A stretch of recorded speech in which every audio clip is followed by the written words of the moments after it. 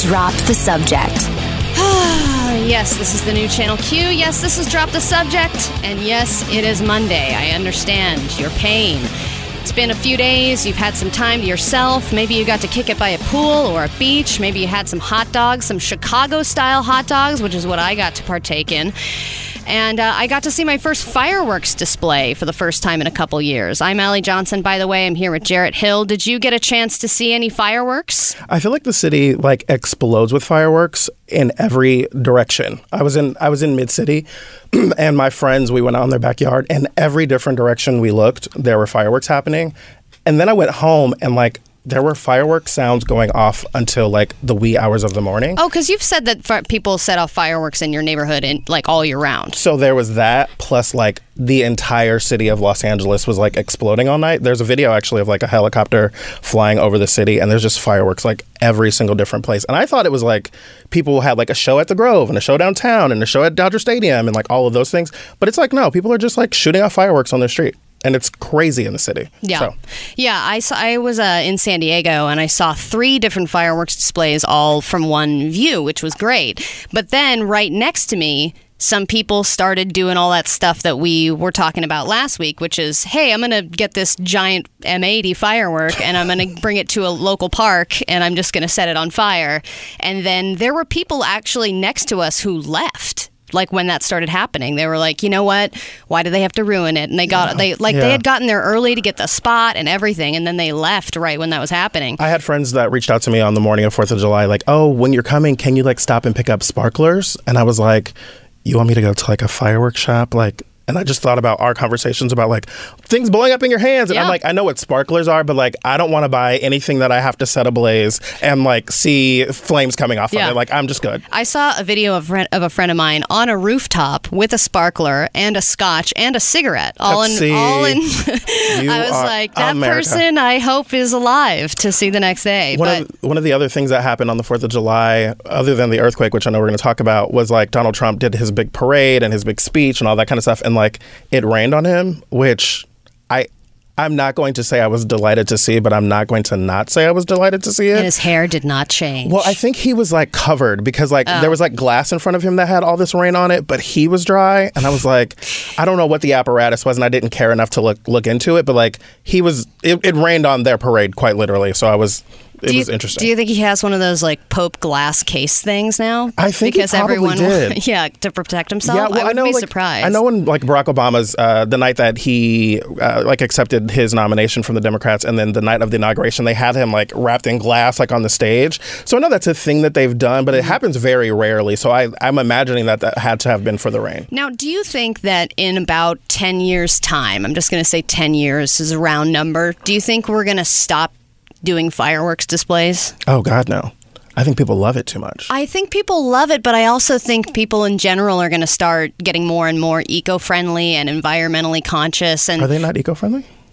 I mean, I don't think so. Don't you see the giant clouds of smoke permeating the skies? That can't be good. I never thought about it. I guess there probably is some element of it that's not good for the atmosphere. Yeah, I mean, if and you I know think animals. You were talking about animals hate it. Oh, yeah. And then they double. I mean, this was the apocalypse for them this weekend with the earthquakes, too. Yes. It was the earthquakes, and then everyone was posting pictures and videos of their dogs freaking out during the earthquakes. Right. And I was like, they have no idea that later on even more horrible things are coming. Well, and I know, so on the 4th of July, I baked this cake for the party I was going to, and I made guacamole. That's what I was asked to bring, so I did it. And I'm standing over the stove, and I had this moment where I swayed left and right, and my first thought was did I take an edible? I literally thought that, and I was like, am I high? And I knew I didn't. And then I thought I was having vertigo, because there's some instances where I've had vertigo where I just I feel like I'm dizzy. And I was and then I looked to the right and I saw my chandelier was swaying and the blinds were swaying, and I was oh, this is an earthquake. Okay, it's not just me. And then I was oh my God, this is an earthquake. So right. it was a stages thing for me. Yeah. And then it lasted forever. That's what I heard, because I wasn't there, but I mean... You didn't feel it in San Diego? No, not at all. Oh, because I know like the second one they fell all the way up in Monterey. Like, yeah, I know. all the way I up the was coast. I was hearing that, but we didn't feel anything at Either all. one? No, neither one. Oh, wow. Okay. Yeah, I mean, not that I know of. I mean, I there could also I probably was high. So the second I probably was high, and then I was like, "Whoa, I'm high," and I'm then everyone high. else was like, "There's an earthquake." So the second one, I had just like walked down the street to the store, and I was walking back, and I was on the phone with a friend of mine, and like I had no idea the second one, which was bigger, the 7.1, even happened until I hung up the phone and I got a text message like, "Oh my God, did you feel that one? Are you okay?" And I was like, "What are you talking about?" And I turned on the TV, and it was like earthquake, earthquake, earthquake, and I was like, "Oh my God, I completely missed it." Yeah. So I don't know. But, well, the first things that I read about were the most first world problems ever. It was like somebody's chandelier in like a Vegas casino, and then it was Like it fell? No, it's just shaking. Oh, okay. It was just moving back and forth. Or no, it was a penthouse at one of the big casinos there, and then person like put a video up and was like, "Oh my God, my chandelier." It's like Yikes. moving, and then the second video I saw was someone's pool creating waves, and I was like, all I saw a lot right, of those. you know what? There are poor people that were affected by the earthquake too. It's I not saw just all a lot of chandeliers those. and pools. Wait, you said but Scott Baio had a really boring video? Oh yeah, it was his camera in his living room. I think we have the audio, but it's like him just being like, okay, and here's the dog. Dog's getting nervous. That's it? Oh, he's running around like crazy. Oh man. But you can't even like see things shaking or No, anything. there's nothing. There's nothing. That's the worst. Like there was great. It's just Scott Baio giving commentary about an earthquake that already happened. Well, Scott Baio's definitely been the one that we turn to in these moments. So we're going to take a quick break. When we come back, the U.S. women's soccer team wins the World Cup. The crowd had some things to say about Trump, and it also sparked a conversation about equal pay for women. And we have so many more things to talk about. Later on, we're going to talk about what to do when the big one hits and what goes in a kit, because I don't think any of us have a kit. I don't think anyone's prepared for that. So all those things and more coming up in just a little bit. You're listening to Drop the Subject with Jared and Allie on the new Channel Q on your radio and radio.com. Drop the Subject. We'll be right back. Drop the Subject. Drop the Subject on the new Channel Q, Allie Johnson and Jarrett Hill, and you are probably recovering from a long-ish little moment off where you got to soak in some sun, you got to drink a little bit if you're of drinking age, or maybe even if you weren't, you probably may have partaken a little bit. Not that I'm condoning that behavior, but there was a lot of other things that happened too. Stranger Things Season 3, of course. The Women's World Cup. The USA are world champions. And I am learning, just based on Megan Rapinoe kissing her girlfriend at the end, that I should be watching more soccer. Apparently, Megan Rapinoe obviously gave a brutal rebuff to the president before she even went into this game and was like, if we win this game, we're not going to the White House and you can basically kiss me. I can say kiss my ass.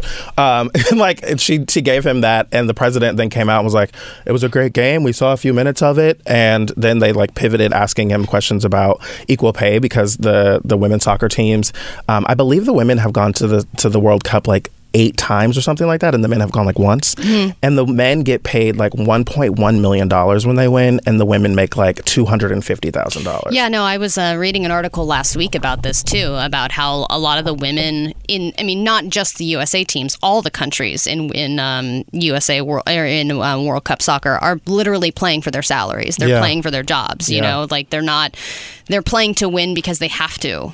Well, the difficult thing is I think women's soccer is attended less. I'm not really sure what the numbers are, or watch less. I don't know how they figure out payment for those things. I don't know. Well, I think that in general, women's sports are given less respect and have less viewership because of that, because of the whole men, they're stronger, they're going to get a more fierce game, blah, blah, blah. I would say the one women's sport that is probably the two women's sports I would say that remain very popular are women's tennis and women's soccer. Yeah, because women's tennis is sometimes more. I think most of the time more exciting. More exciting and has more bigger talked stars. About. Yeah, exactly. But I don't know comparatively how the women's salaries on tennis compare to the men's salaries. I would imagine it's more equal. Serena and Martina Navratilova, look at me giving sports names. I want to say that they said that they made less than the men as well. I want to say that that's true. I'm not 100% sure. But I went to a WNBA game maybe 2 years ago, and when I tell you, like, the stadium was maybe 20% full. It was like at the Staples Center at that. And like, I was just kind of taken aback. Like, no one even knows that this game is happening right now. And like, no one's here. And like, the halftime entertainment was like a Zumba class that comes out and dances. It was like, I would have loved that. I actually enjoyed it. They were pretty entertaining. But Wait, like, was it really a Zumba no, class? it was like a Zumba like dance routine or something like that from like a, I don't know if it was from a Zumba class or like a Zumba studio or something, but like that's what it was. And I was like, you can't be serious. And now the like, Zoom girls. exactly. Welcome. And I mean, like, I don't know if you've ever done Zumba, but like, Oh, yes, I have. It's legit workout. I went to a Zumba class, and this is not what we're talking about, but like, I didn't know I had gone to like an intermediate class, and like they were putting in work. Well, because they know all the choreography already. Yes. That's what's scary about going to one of those classes is that, and then there's some old lady who knows every single step, Oh my and you God. don't, and she's like, jiving And around, she's not even and she's got her sweating. hips. No, She's not even sweating. She's not. And then everyone's going, and like hooting and hollering. Wait, and what are they doing? They're going, That wasn't the same as the first. There you go. No, it's just like, it's crazy to me, like how much women's sports. I'm trying to bring it back to women's sports. I'm trying to bring it back. That is a women's sport, I think, Zumba. well, I went there and I was like, I'm not gay enough for this. Like, I just was not able to get it. And like, not yet. Right. I need to go to a couple more classes. But no, I was taken aback just like by hearing the raw numbers of like what women get paid in soccer compared to men, especially when like the women's soccer has been so much more, their team at least has been so much more successful than the men's team. That's just kind of ridiculous to me. And the fact that they only play, I mean, don't they do the World Cup only once every 4 years? I didn't realize that it's until not like this they're morning. even doing it yearly, too. Yeah. So, I mean, the attendance is probably a little better because it doesn't happen as often. But Yeah. still, I mean, they're working. I mean, at least in the article I was reading, they're working for 3 years just to be able to Right. try and get to this moment where it makes it like where they're actually getting paid what they deserve, even only if they win. Because if it's they like don't the win, then they Olympics. don't. It's kind of like the Olympics, but they play soccer in the Olympics as well. But like, I didn't realize that it was every 4 years. In my mind, it was happening every year, and I just wasn't paying attention. So no, but like the women have been crushing it. So congratulations to the U.S. women's soccer team for crushing it. Awesome to you, Megan Rapinoe, and your girlfriend, and your stance of not going to the White House. Yeah, and because saying that women's soccer wouldn't exist without gays. I think she tweeted that, which Did she is pretty say that? amazing. Yeah. I mean, she's absolutely right. Women's sports. I think wouldn't I know it was exist a without gays. player. I don't know if it was her or not, but they said like go gays. Women's sports would be nowhere without lesbians. Like, let's just be honest. And they're out. And they're out. Exactly. They're just yeah. like, hey, I'm a big lesbo. All right. So when we come back, earthquakes. What do you do when they come? What are you supposed to have? I started Googling earthquake kit because I don't have one. We're going to tell you what you need to know and how much of the country is actually like zoned to possibly have earthquakes. You'll be surprised. All that's coming up next on Drop the Subject with Jared and Allie on the new Channel Q on your radio and radio.com. Drop the subject. We'll be right back. Drop the subject.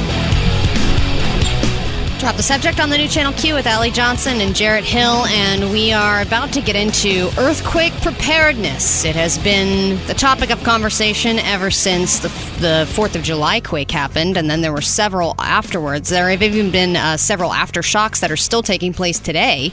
And, of course, it always raises the question on everyone's mind, when is the big one? When is the big one coming? All the scientists say we're massively overdue for one, that there's a 50% chance Southern California in general will be hit by one in the next 5-10 years. So what are we supposed to do? How are we supposed to stay prepared? Everyone just sits around going, I'm not prepared, but can we, is it possible for somebody like me to even be prepared when I don't make a lot of money? Well, the thing is, like, I'm looking at what you need to start an earthquake kit and then like what you need to have a deluxe one. And I would bet you, because there's like 20 things on here almost, and I don't think either one of us probably has any of these things, or like maybe one or two. So I'm gonna go down the list, and you tell me if you have these things. A gallon of water per person per day for at least 3 days for drinking and sanitation. Okay. Well, first of all, How my dare water you. dispenser. How dare you accuse me of not having gallons of water in my house? I don't. No, I don't. I have. I would come here and get all the free water. Well, there's that. free water bottles. All over this building. But if there was if the big one hit, likely the scan cards would not be working because the power would be out. Well, there's that. So how would I get Yeah. into this You building? couldn't even get up the elevators because those wouldn't work. You know, And, yeah. Yeah, I've realized that in an earthquake situation, I only know what to do if I'm in a classroom. Right, get underneath the desk. I'm like, all I know Yeah. is that I had to get underneath the desk. I feel like when the big one hits, I'm just going to try and get to a classroom. Okay, 'Cause that's the only time I know what to do. Do you have 3 days worth of non-perishable food? Maybe. Taco Bell does not count. No, I think I have like a random can of mixed vegetables, like a vegetable medley that I never use. Short answer is no. I mean, Okay. A battery. wait, does pet food count? No. A battery-powered or hand crank radio. Oh, do I have a radio? Wow. I don't have any kind of a radio. See, everyone, you say radio is on its way out. Not true. Exactly. When these horrible disasters happen, you need us. I listen to us on my phone. I listen to like streaming on my TV. Like I don't, I use Alexa. So like if the power was out, I'd be screwed. I don't think I have an actual battery-powered radio. Do you have a flashlight? Yes, that I have. I do have That's not on your phone? Yes. Okay. I do have two. I actually have two emergency flashlights that my dad got me that plug into your wall. But you need the power. No, but it's Like charging. charges? Okay. Yeah. So then when you actually need them, you can use them throughout the house or whatever. They automatically go on when the power goes out. And then being a lesbian, I do have a various amount of camping equipment, so that I could use. Okay. That will actually probably help. Do you have extra batteries? Yes. Really? Because I went to Costco once. And you're a lesbian and you guys need those batteries. First aid kit. Those little tiny circular ones. Exactly. The first aid kit, I think I have a first aid kit. God only knows what's in it. We have a really good one here at the office. I would imagine that I have a first aid kit, but it's probably not well stocked. I would imagine I have like one piece of gauze and like a half a Band-Aid in there. Short answer, no. Not Okay. to where I'm supposed to know. The other things on this list, whistle for help, a dust mask to help filter contaminated air. That I have. I think I do have a dust mask Because of all the actually. fires. Exactly. Plastic sheeting and duct tape, which sounds very Dexter. Moist towelettes and garbage bags and plastic ties. Like I'm gonna Plastic ties. Why do I need those? I have no clue. For personal sanitation. I think this is are you sure you're not looking at Murder Kid? No, that's what that sounds like. A wrench or pliers to turn off utilities. I do have that. Manual can opener for food. I do have that. Local maps, the paper kind. Whoa. Paper maps? Paper maps? What? That's going to get looted from every single gas station? Absolutely not. Oh, Lord. And then a cell phone with chargers and a backup battery. I don't even have a backup battery right now. No, and I don't think that's going to matter either because the power's going to be out. Yeah. Like I read that if the big one hits, especially in Southern California, the whole city will likely be completely without power within 2 minutes. Yeah. So, I mean, I guess... And for a long time, probably. And for a really long time, right. So you probably wouldn't be able to make a phone call. You'd probably just be able to, like... There are other things play on your calculator. Exactly. That's all you could do. Play Candy when Crush. there's sunlight. The other things in here like prescription medications, glasses, your infant formula, pet food, all the medications, cash or and the traveler's checks. Who has traveler's checks just on standby? This is not going to matter. Everyone's going to not. go like full Lord of the Flies. Everyone's going to be eating each other. Yes. They're going to be eating the traveler's checks. They're not going to be, cashing with them. It's going to be ridiculous. All right, we're going to take a quick break. When we come back, it's time for News It or Lose It. Allie has the headlines. I get the votes, and you get the news. That's next. Drop the subject. We'll be right back. Drop the subject. The new Channel Q, yes, Drop the Subject, Allie Johnson, Jared Hill. We've still been talking about the earthquakes off the air. And, I looked into getting earthquake insurance after all this happened. I'm sure all these insurance companies get a major uptick in people calling, trying to get earthquake insurance after these things happen. And the price for the insurance for my place is so exponentially expensive because I am more likely to be in a damaged area or whatever because I'm closer to a fault line, and I think that's BS. Well, so that kind of like touches on the other point that I wanted to talk about because but when we pitch all of our stories or whatever to go into the show, and when I was thinking about earthquakes, I was like, oh, this is such a California problem. Like, we have listeners all over the country, and so I looked like what areas of the country are, possibly impacted by earthquakes, and there's a map here that shows like all of the different places places, and I'll tweet out the link to it because it's a really interesting thing. Mind you, this map is from like the 70s, but the faults haven't changed. And like the only places that everyone have looks so happy. Exactly. The only places that have like a zero or what's considered a zero risk factor for damage from earthquakes are like the southern part of Florida, the southern part of Texas, and like the bottom of Mississippi and Alabama. And that's it. Those are the only places that have zero chance? Zero chance, right? Or like they have like a scale of 1 to 3. That's 0 to 3. And like those are the only places with zero. And like almost all of the country has like at least a minor chance of damage from an earthquake. Obviously, like California, like a large swaths of California and parts in the Midwest, and then even some places on the East Coast have like all the way up to major. And we always think of earthquakes as being like a Californian West Coast kind of thing, but like when people in Denver talked about having felt earthquakes in the past, almost all of Utah is in the zone that says 3. Kind of over in like the middle of the country where like Indiana and Illinois, that part of the country, and like a lot of parts in the Northwest. Like it's a lot of the country that is at risk for like major damage from earthquakes. But California, that's what everyone always talks about, is that once the big one hits, we might break off and become our own island. They always talk about us like we're going to be a second state. And and I'm here for that. Are you? Come on. There's always our own state, our own independent country, California. You joke, but like there was a debate last year that went onto the ballot in 2018. Yes, I know. We talked to one of the guys who started that bill. Well, like what's crazy about that is like the idea of dividing up the state, just like electorally, has like a lot of political ramifications for the state, and how California specifically would like become a lot less important in the election, but like we'd have like a conservative state if they were trying to break it up into multiple states. Yeah, there was like 6 or 9 different parts. Yeah, right? yeah. And like I think Republicans really want that because California is such a behemoth with electoral votes.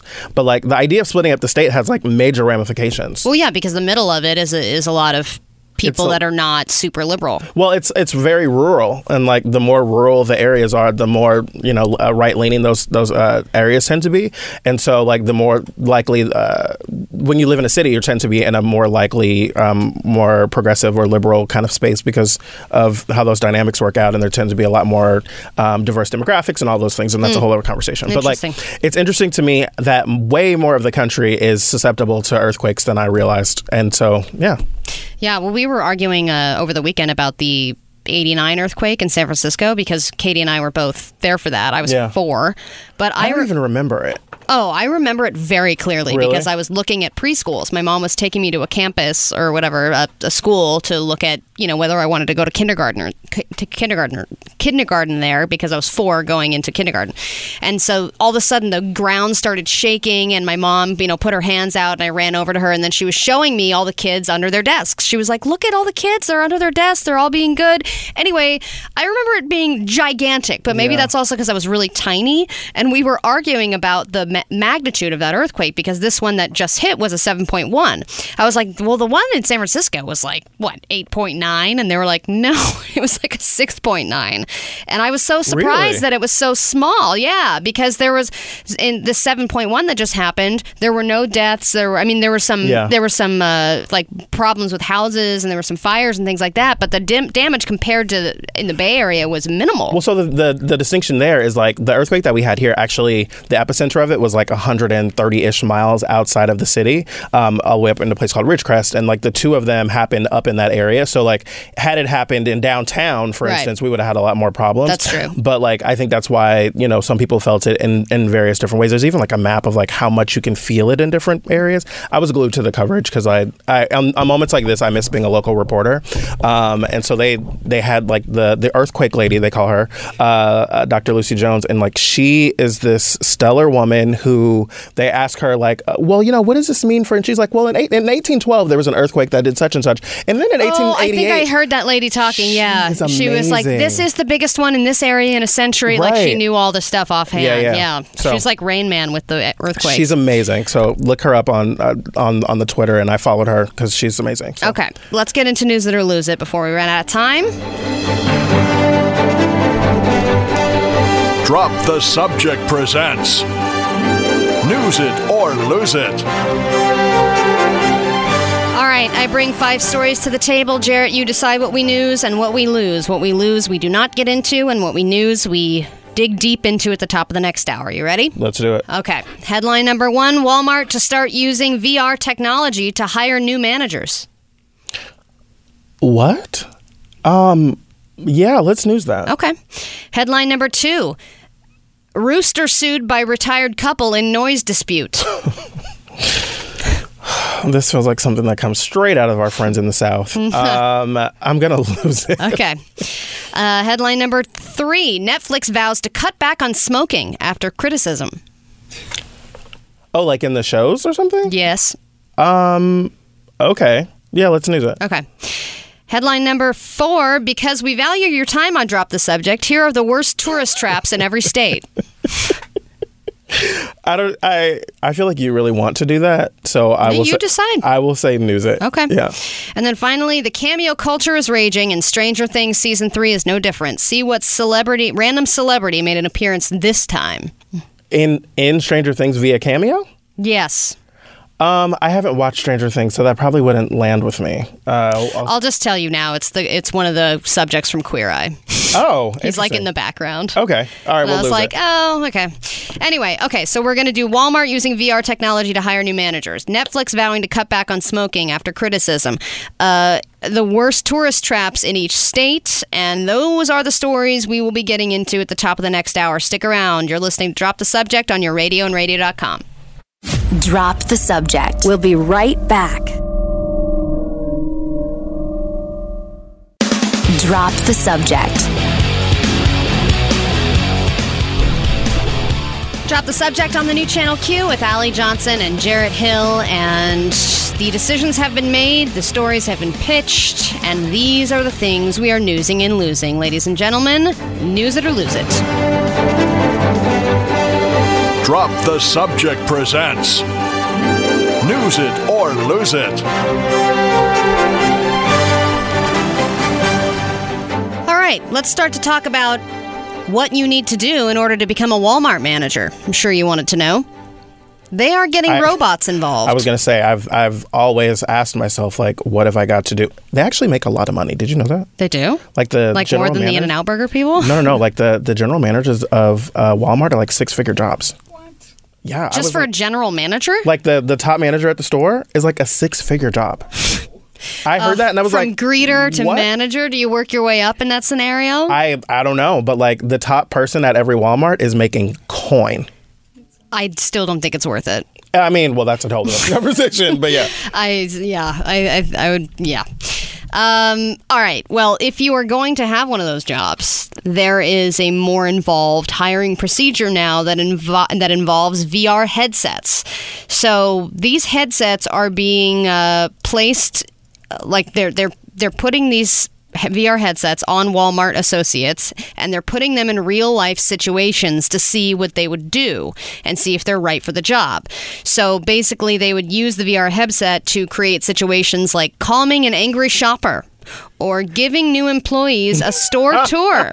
Oh, so this is like the evolution of like, name a time when you've had to do... Oh, totally. So this is like a 3D version of like, all right, if you like, maybe you know how to answer that question, but how do you put it into practice? I actually like that. I think that it would result in a lot of managers just feeling around for things and looking disoriented, because that's what I do when I have a VR headset on, is I just look like an idiot. Well, the videos of it are going to be awesome. Like, let's be clear. And then you have to take pictures and put them on the wall. Yeah. In the break room. Your employee of the month, or like the manager photo, has to be you in the VR with your hands out. I just think it should get a little more exciting. Like, you got to put like a random Demogorgon in there. Sorry, I'm thinking of that because of Stranger Things, but you got to have some kind of cool video game aspect to it. If you're going to put a VR headset on and then all you're doing is telling someone with a massive wedgie to stop stealing ribs... That doesn't seem like as much fun. This is making me think about that People of Walmart website where you can like see like they're that like, okay, website is hilarious. Cindy has 3 teeth and something in her pants. Oh, How do you ask her if she's stealing without making her feel bad? How do you ask her if she's stealing without and still let her feel like a person who matters? Yeah, exactly. Okay. No, I think now this is she's not spitting on you. Now what do you know? Right. I don't think this is a bad idea, actually. So, yeah, I mean, it's interesting. The situations can then be virtually replicated and standardized for hundreds of employees, eliminating bias while placing employees in situations that best fit their skill sets. What we measure is how they engage with us. There's no right or wrong, but it gives... Really? Is there no right or wrong? I mean... but it gives an understanding of their level of maturity when it comes to leadership, as well as how they view customer service. Again, people are always on their best behavior in these interview scenarios. They're going to be very, very polite in the VR scenario versus the real life situation. You know? Mean, I think it's I'm always thinking diversity and inclusion. So I'm like, okay, I want to see how they deal with this when it comes to like all kinds of different customers, when it comes to men versus women, when it comes to black and brown folks versus white folks. Like, I think it's an excellent way to see how people handle things differently. I think actually this is not a bad idea at all. All right. What is not a good idea is Netflix showing a bunch of chain smokers on all of their programming. Apparently, people are not happy about it. Can I just tell you, cigarette smoking, like, I'm always still shocked every time I see someone smoking a cigarette. Like on television, outside? On television, in real life, on Tinder, there was a guy whose profile, he like had a cigarette in his photo, and he talked about liking to smoke cigarettes in the first sentence, and it was like swipe left before I even see anything else. Oh. It's like crazy to me. Well, I think that smokers have become very, very hated in this country. Yeah. And so I think that most people feel extreme shame around smoking. And even people who do smoke, they don't want to tell anybody that they smoke because then they're going to be viewed as like this horrible leper who has to, be away from every single living, breathing thing in order to... And I feel like most people that are like addicted to smoking probably don't want to be smoking. And like no, most they of them don't. want to stop. Yeah. So like I feel that for them, for the ones that like don't want to smoke but are addicted. But like smoking is just crazy to me. Sorry, go ahead. No. I mean, I used to be a smoker, yeah. and my several people in my family and my close friends are smokers. So I guess that's why I have like a different perspective on it. Well, when my grandmother died, I remember her quitting like smoking like 25 years ago. And then when she died, my dad and my uncle told me actually she never quit smoking. She just was hiding it so well that most people didn't know that she had been smoking through her whole life. And I was like, for 20 years? Yeah, like, it was crazy. Grandma's good at keeping secrets. Yes. Where she's got that, like she washes her hand right after, she puts some gum in her mouth. Her bathroom, where none of us ever went, was like completely, the walls were like yellow because she was smoking in the bathroom. It was crazy. That is kind of amazing. Yeah. Okay, well, we're going to get into the actual story here when we get back. People watch Stranger Things and some of the other shows on Netflix, and they're not happy about the chain smoking that was taking place because this is a show for kids, even though the S word and the F word are everywhere. Okay. Yeah. So we'll get into all that when we get back. This is the middle of News It or Lose It. You're listening to Drop the Subject on your radio and radio.com. Drop the Subject. We'll be right back. Drop the Subject. Okay, welcome back to Drop the Subject. That's the word. Drunk the Subject. Welcome. Drunk the Subject. I'm Allie Johnson. Jarrett Hill is with me, and we are in the middle of News It or Lose It. And we've been talking about how Netflix has now vowed to cut back on smoking after all of the criticism around Stranger Things, but some of the other shows. I don't know, but you don't watch Stranger Things, right? Right. Okay. I haven't watched the whole thing, but I did watch the first 2 episodes of it over the weekend, and I was contemplating while I was watching it on whether or not I was like, would I allow my kids to watch this show? Because there is a lot of like sexual innuendos, there's a lot of swearing, there's a lot of just gross, like there's bad things happening to rats in this season. I mean, there's just not. Wait, are you feeling for the rats though? not necessarily. The way you worded that was, but it was. I don't want to spoil anything, but okay. It was really graphic stuff. So I was like, would I allow my? But I didn't really think too much about the smoking aspect of it. Yeah. And then I saw that everyone was complaining about it, and I was like, oh yeah, I guess everyone is kind of chain smoking a lot. But this happens with, when you go back in time with shows like in the 80s or the 70s or the 50s. Yeah. Okay. And everybody was still smoking back then. Like Chernobyl, everybody's smoking. Okay. Marvelous Mrs. Maisel, everybody is smoking. So you talked about Chernobyl. I started watching it over the break, and like I'm not giving anything away, but like the guy is like inside the nuclear reactor room and lights up a cigarette. Yeah. And he's like bloody and like his skin is called, and he lights up a cigarette. He's like at the edge of his life. Like he's about to die, and the last thing he wants to do is have a cigarette. Like, my thought was like the last thing I thought would be a good idea, and there's an open flame. But I mean, it seemed like it was fine, I guess. But I was like, you know what? Have Let your him cigarette. smoke his damn cigarette. Have your cigarette, because you're going to live for about 8 more minutes. Well, there's I believe it's a nonprofit, but they keep track of all this stuff about how much people are smoking, of course.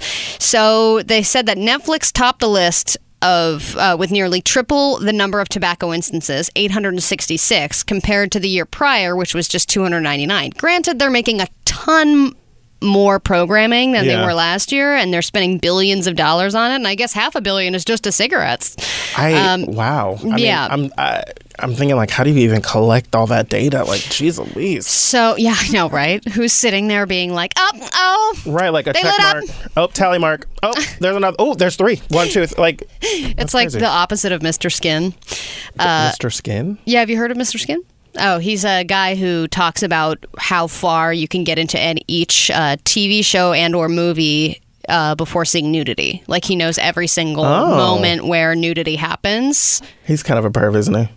I think so, yeah, but he's made a career for it. He's made a career out of it. For, he's got a book and everything. I wanted to start doing that with Meghan McCain to see how long it took her to mention her father on The View, but that's a different conversation. That's a different book. Yeah, it's a different book.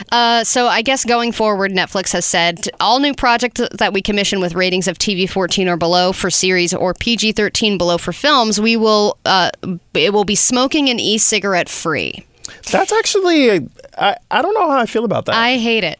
I think it's stupid. Yeah, I mean, if we're going to go back into the 70s or the 80s, like, people were smoking. Yes. Or, because that was history. You have to be accurate with history. It says, except for reasons of historical or factual accuracy, says the streamer in the wake of a report about its depictions of tobacco use. Now, we were also talking about Euphoria. What age group is that supposed to be? Because there's a lot of super adult situations. Granted, it's about kids in high school, but still, I mean, I would imagine people between the ages of 18 and 34 is probably the demo there. So the question I started like thinking about this more and more, like when we started getting all these reboots, and I started thinking, like, who is the audience for this show? Like, when, a cartoon comes back, like, it's obviously not for the audience that watched it 20 years ago. It's like for a new audience. When That's So Raven came back with Raven's Home, I was like, this show is for kids that are watching the Disney Channel, but I low-key kind of like it.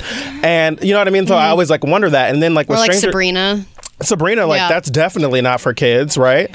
But parents get mad because they don't know that necessarily. Well, yeah. And then they're like, oh, come on, kids, let's watch Stranger Things. Well, and Stranger then they're Things like, has like all these kids in the cast, and Euphoria has like all these teenagers. But I'm like, at least Euphoria I've started watching. That show is definitely not for kids. No, I think that would be pretty easy to. I mean, even if you're on Netflix and reading or that one's on Hulu, I can't remember. But on HBO. On HBO. But as soon as you read the description, you're like, this person's addicted to. Okay, we're definitely not watching that. But if Stranger Things, I think what happens is that the parents hear about it and then they let their kids watch it without really checking, and then they get angry and they're like, change the rules. Yeah. Anyway, interesting. Okay. Again, because we value your time on Drop the Subject, here are the worst tourist traps in each state. California, the Full House. Oh, it's a trap? What does that mean? Yeah, because it's not worth the. Like, once you get there, you're like, is it's that not what a worth tourist it. trap is? Like, you get there and you're like, oh, this is whack? Yeah. Okay. Like the La Brea tar pits? Oh, I shouldn't have said that. Sorry. I don't even think that is a tourist trap. I don't think anyone even knows about it. Yeah, fair enough. Let's see. Delaware is the Air Mobility Command Museum. I could have told you that.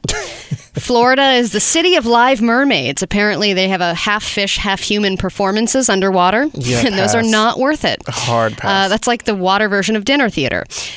Indiana, the biggest ball of paint. Iowa, the largest frying pan. I mean, now I'm just going down the list. It's like, here's this insert state here, biggest ball of blank. I would say any of that stuff. Why don't you just not plan for it? Like, if you happen upon the biggest ball of twine, great. Then it's not so much of a disappointment. I had a friend that came to LA, and I asked him, was like, oh, what did you do today? He was like, well, the first thing we did was we went to the spot where Biggie got shot. And I said, it's really close to the studio actually here. And I was like, I'm sorry, you did what? It was taken aback. He was like, that was the first thing he wanted to do. Is there anything commemorative there? It's just like sidewalk. No, it's actually at the Peterson Automotive Museum. Oh, that's right. Yeah. That's right. There's an X in the street. There's an X in the street? Producer Okay, Emmy there's apparently something. says there's an X in the street. Unbelievable. I never noticed that. Okay. Mississippi is the birthplace of Elvis Presley. I did go to the birthplace or the childhood home of Michael Jackson before the documentary came out. Yikes. And I was like, I went to Gary for this. Anyway, moving on. We're going to take a quick break. When we come back, the Trump administration is trying to keep the citizenship question in the census, and there's a whole lot of other things going on. You're not going to miss it. You're coming right back on Drop the Subject with Jared and Allie on the new Channel Q on your radio and radio.com. Drop the Subject. We'll be right back. Drop the Subject. So, welcome back to Drop the Subject. I'm Jared. That's Allie. This is the new Channel Q. Make sure that you follow us on social media. You can follow us on Twitter, on the Instagram machine, all at DTS Show. And keep up with what we're doing on the show, what's going to be coming up. We also tweet out links to stories sometimes. So, make sure that you follow us there. You can follow Allie at Your Allie Johnson on Twitter and Instagram. Follow at your own risk. Follow at your own risk. Flipbook Fridays, they happen. And then you can also follow me at Jarrett Hill, 2 R's, 2 T's on Twitter and Instagram as well. So, okay, I wanted to get into this story because we told you a couple of weeks ago about the census adding a citizenship question, and that went through the Supreme Court. We were in Supreme Court season for that week. And the Supreme Court came out and said that it was unconstitutional. But the Trump administration, since then, there was all these headlines that said they had dropped the census question, the citizenship question, and that they weren't going to try and go for it anymore. And then all of a sudden, Donald Trump said they are going to still continue going after it, try to go through executive orders and different legal things. And what's been interesting to me is that we're seeing a lot of this this conversation around like the impact of having a citizenship question. And it's one of those things that seems like it would be a no-brainer. Like, yeah, we should ask everybody if they're a citizen. But like the ramifications of that, have a negative impact. A similar situation being like voter ID, right? Like, yeah, everybody should have to have an ID to vote. But it's like the practical application of it ends up impacting a lot of poor people, black people, brown people, and, people who can't necessarily physically get an ID. With this, the citizenship question, like it excludes a lot of black and brown people, but it also excludes a lot of immigrants. We need to know how many people are here in the country, not how many citizens we have, right? And like how many people are in each state. Those are two different numbers. And so the citizenship question, I feel like the Trump administration is really just kind of bloviating here. They're just kind of like talking because the deadline for turning in the census information was June 30th. And they've reportedly already started printing it. So I feel like the president and the administration and the Department of Justice are all doing this just for the sake of continuing to talk about it, as opposed to like actually fighting for this. It kind of seems to me like the White House is trying to get ratings. Exactly that. No, absolutely. Like the way that they act is you're like, are you like trying to get the most clicks? I don't understand. But it's Donald Trump as president, so of course, right? Because it's just like, why are they still talking about this? Like, shut up. It's crazy to me because Donald Trump is like just like railing on and tweeting about it, and like there was a court situation where a judge had to call in the lawyer and say like, yesterday you were here saying that you guys were not moving forward with this, and the president tweeted this morning that you guys are, and the lawyer even on their side was like, I have no idea what he's talking about, basically. So for the people that are seeing that story in the headlines, like my hot take, if you will, is that I believe that the president is really just trying to continue to appease his base and is not really trying to like fight this anymore because there's no like legal standing. And even if there was, like, the census has already started being printed. You have to print a census that will reach seemingly 330 million people. You probably want to start printing that a little bit more before the day before. Why aren't more people upset this is being printed on paper? Isn't it kind of a waste of paper?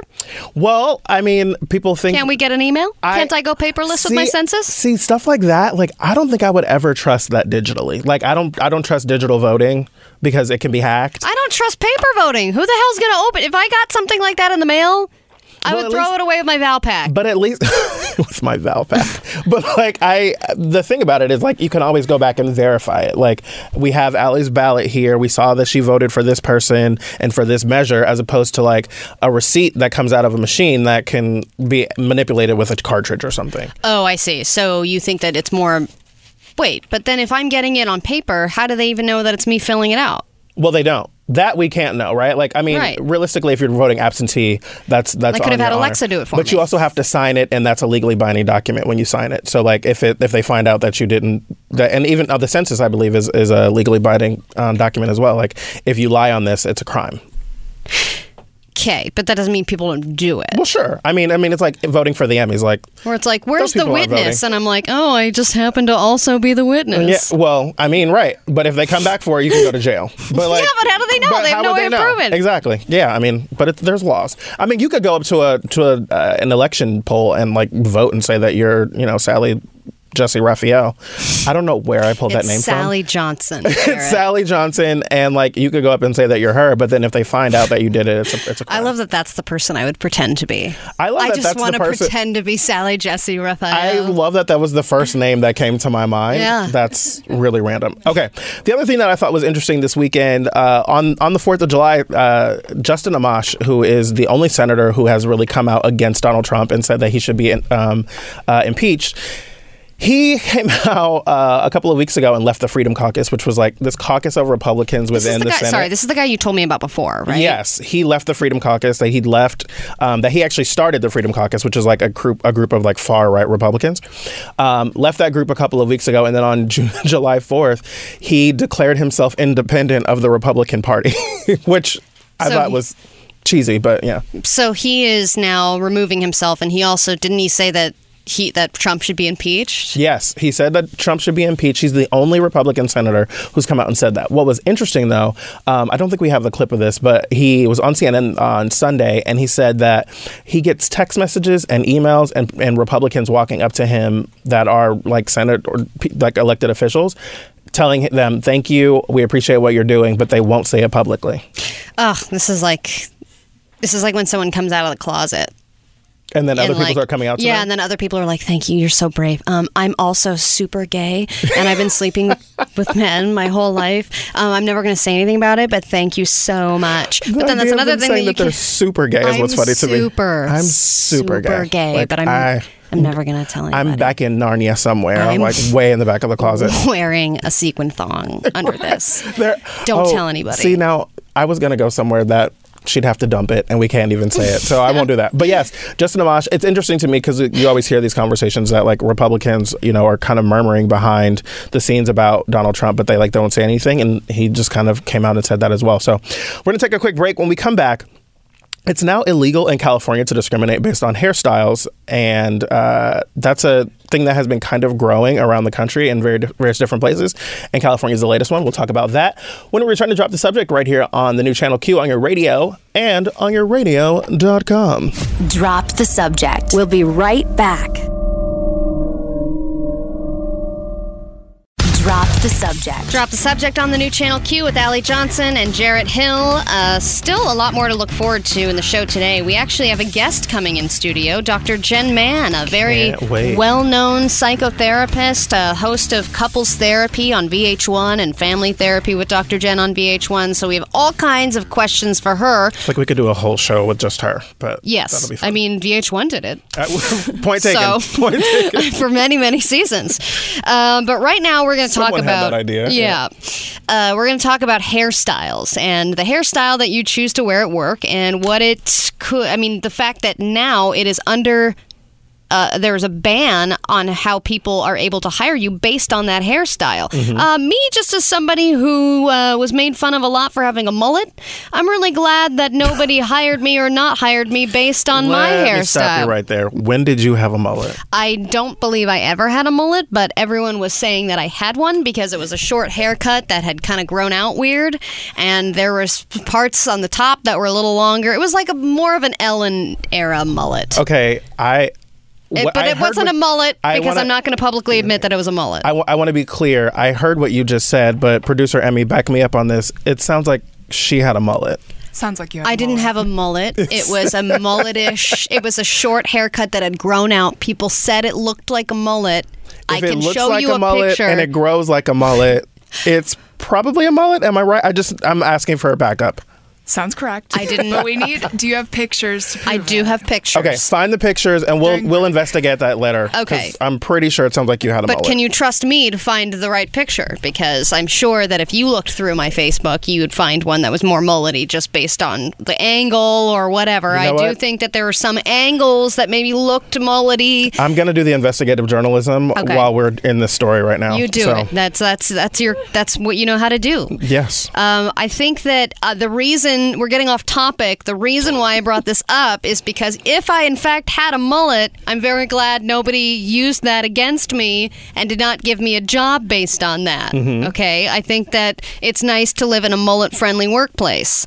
I also think that in radio studios in general, you can't hire based on anything about the way a person looks at all. Okay? I mean, we've got a real bridge troll theme going on in this building.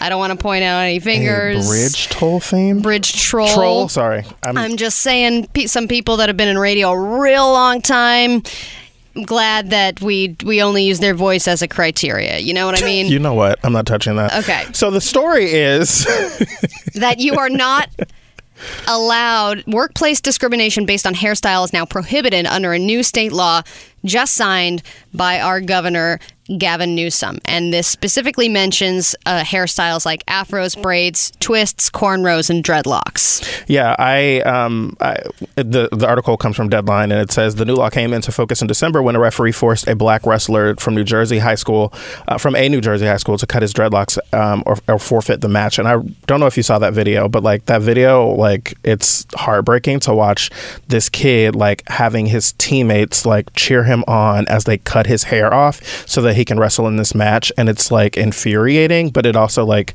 it almost makes you want to cry because it's so frustrating. And like this is a problem that has really existed for a long time, this idea that afros and braids and twists and cornrows and dreadlocks specifically, this idea that they're unprofessional because they don't like meet this white gaze of like what professionalism is supposed to look like. And so it's crazy to me that like these laws don't exist in most places already, but like this is something that continues to be a problem around the country. Have you ever wanted to grow your hair out?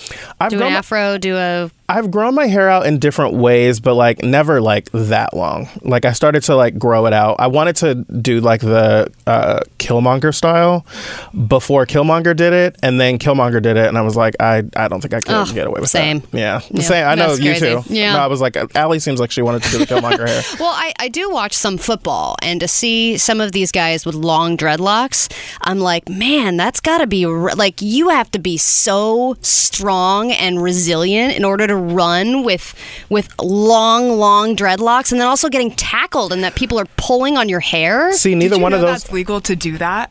They can. They can pull on each other's hair. I was shook when I found out that you can pull out people's dreads during football. I just had to ask if you knew that because I felt dumb for not knowing it when other people around me were like, yeah, of course. Well, the thing that I always think about is neither one of those things. I always think about the helmet. Because like you've got to have a bigger helmet to be able to fit your hair underneath it, and that's always what I think about when I see it. I would want an even bigger helmet so I could put my dreadlocks up because I wouldn't want anyone yanking them out during a football game. I didn't think about that. Yeah, no, I mean, it's kind of crazy to me that we like still have to do stuff like this, but like.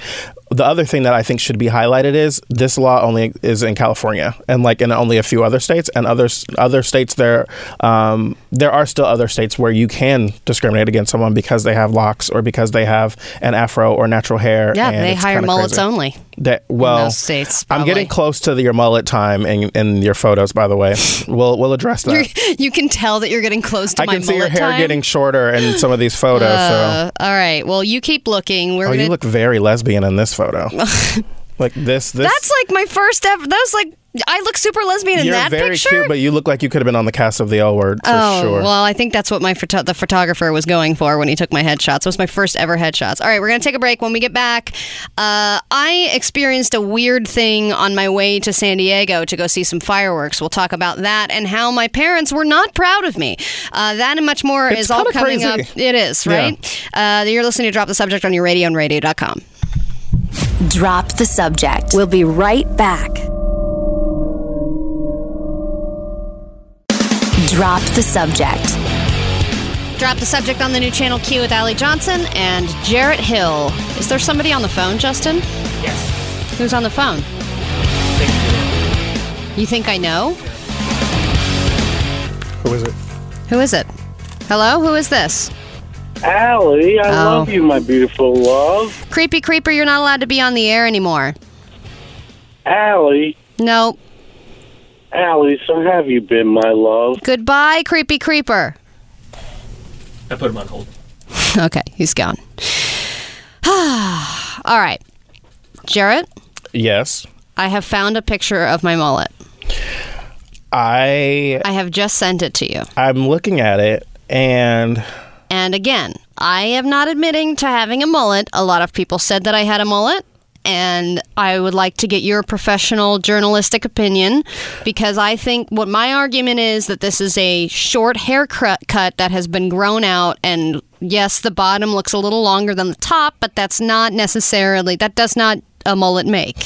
Okay, so I thought you were just trying to protect yourself when you said it wasn't really a mullet. And I didn't trust you, Allie.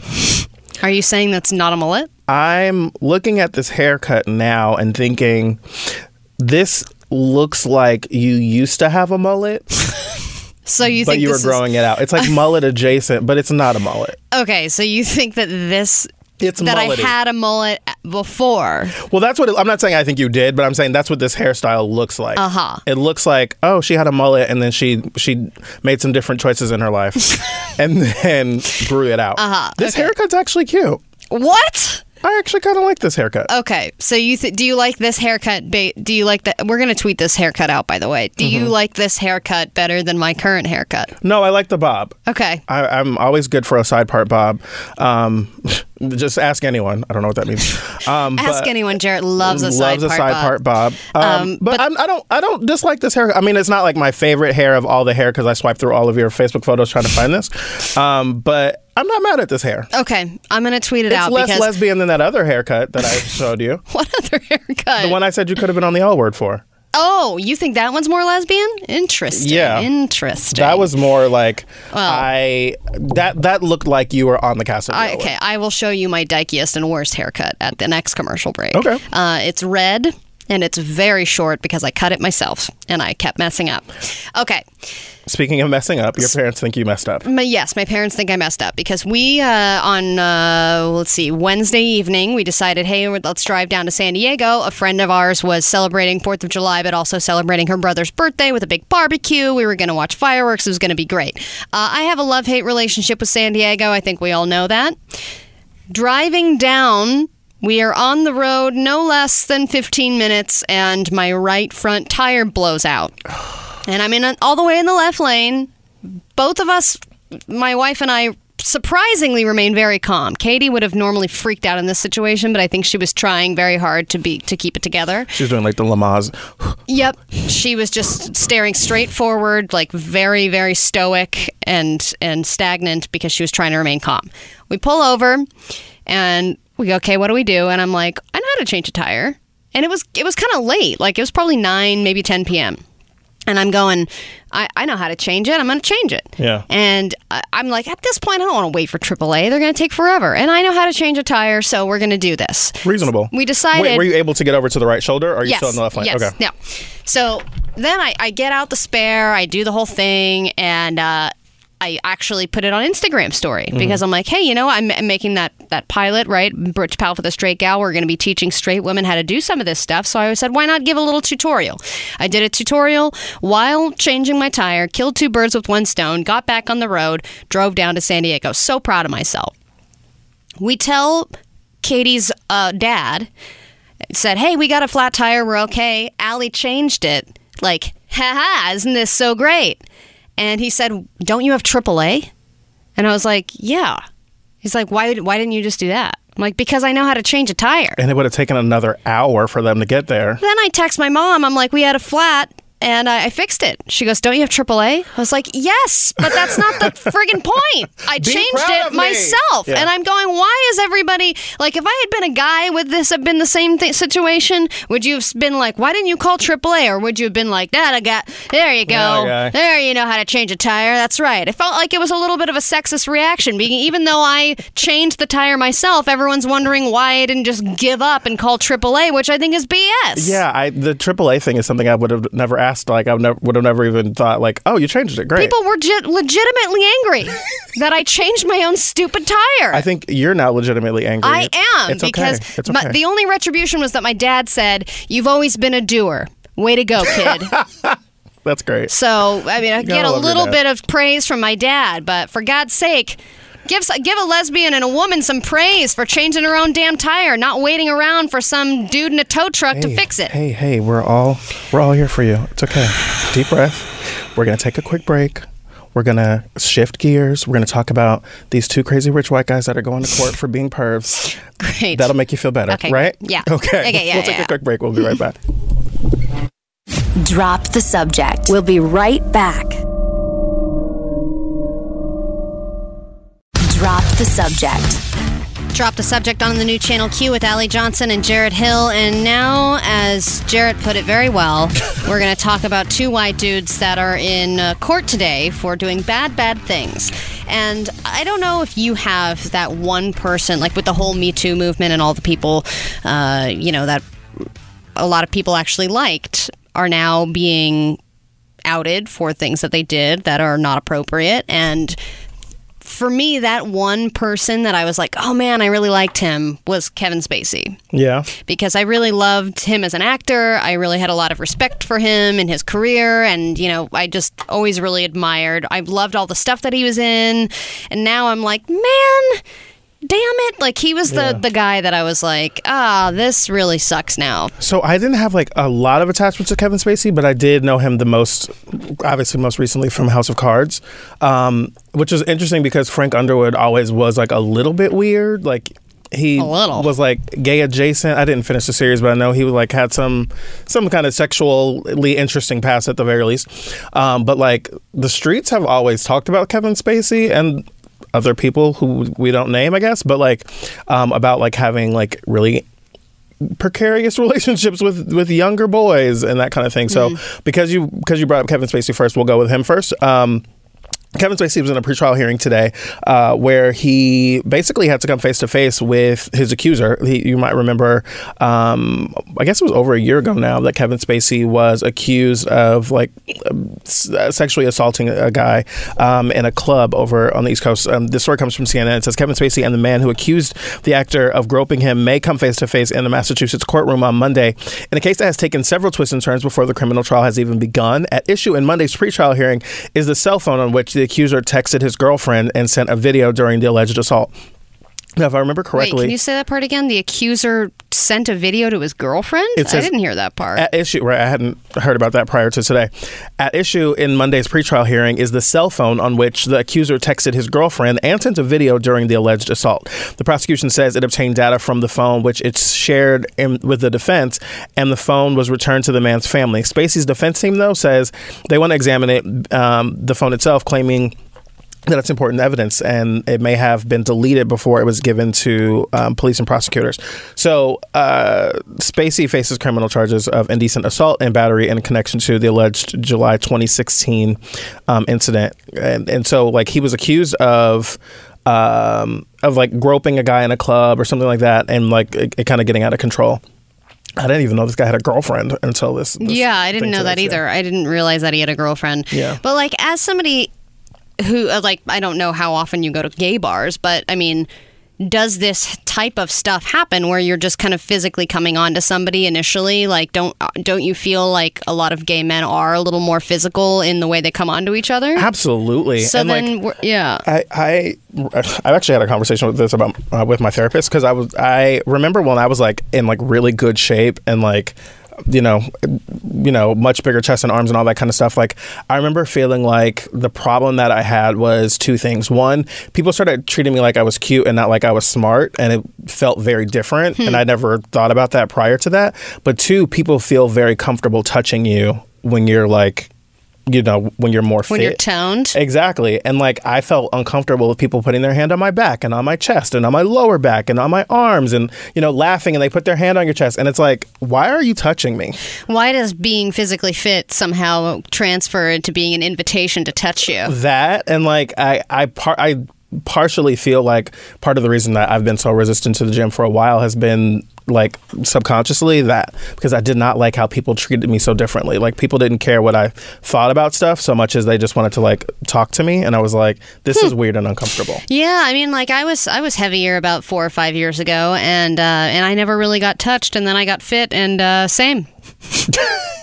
But So, women are. I think women are a lot better about that. I believe that women are much better about. Oh no, they're personal much space. more respectful of people's space. But gay men are just very aggressive, especially in the club, like the passing behind you and passing in front of you and sticking it out and like all that kind of stuff. Like I think gay men are much more aggressive with that, and so like the idea of Kevin Spacey doing this is not hard to believe. Not saying that that's No, I'm not saying what he did is right or anything. Yeah. I'm just saying it kind of rides that line of the behavior that is pretty commonplace at gay bars. Yeah, no, it's definitely something that is pretty common. So, okay, when we come back, we'll talk about who is Jeffrey Epstein and why is he possibly going to jail for like a lot 45 of years. Yeah. All that's coming up next. Don't go anywhere. Drop the subject. We'll be right back. Drop the subject. Drop the subject on the new Channel Q with Allie Johnson and Jarrett Hill, and we just finished talking about Kevin Spacey. We cannot continue without mentioning Jeffrey Epstein, who is a billionaire who was arrested today or indicted? Well, he was arrested on Saturday. He was indicted today. Okay, he was in court today. Okay.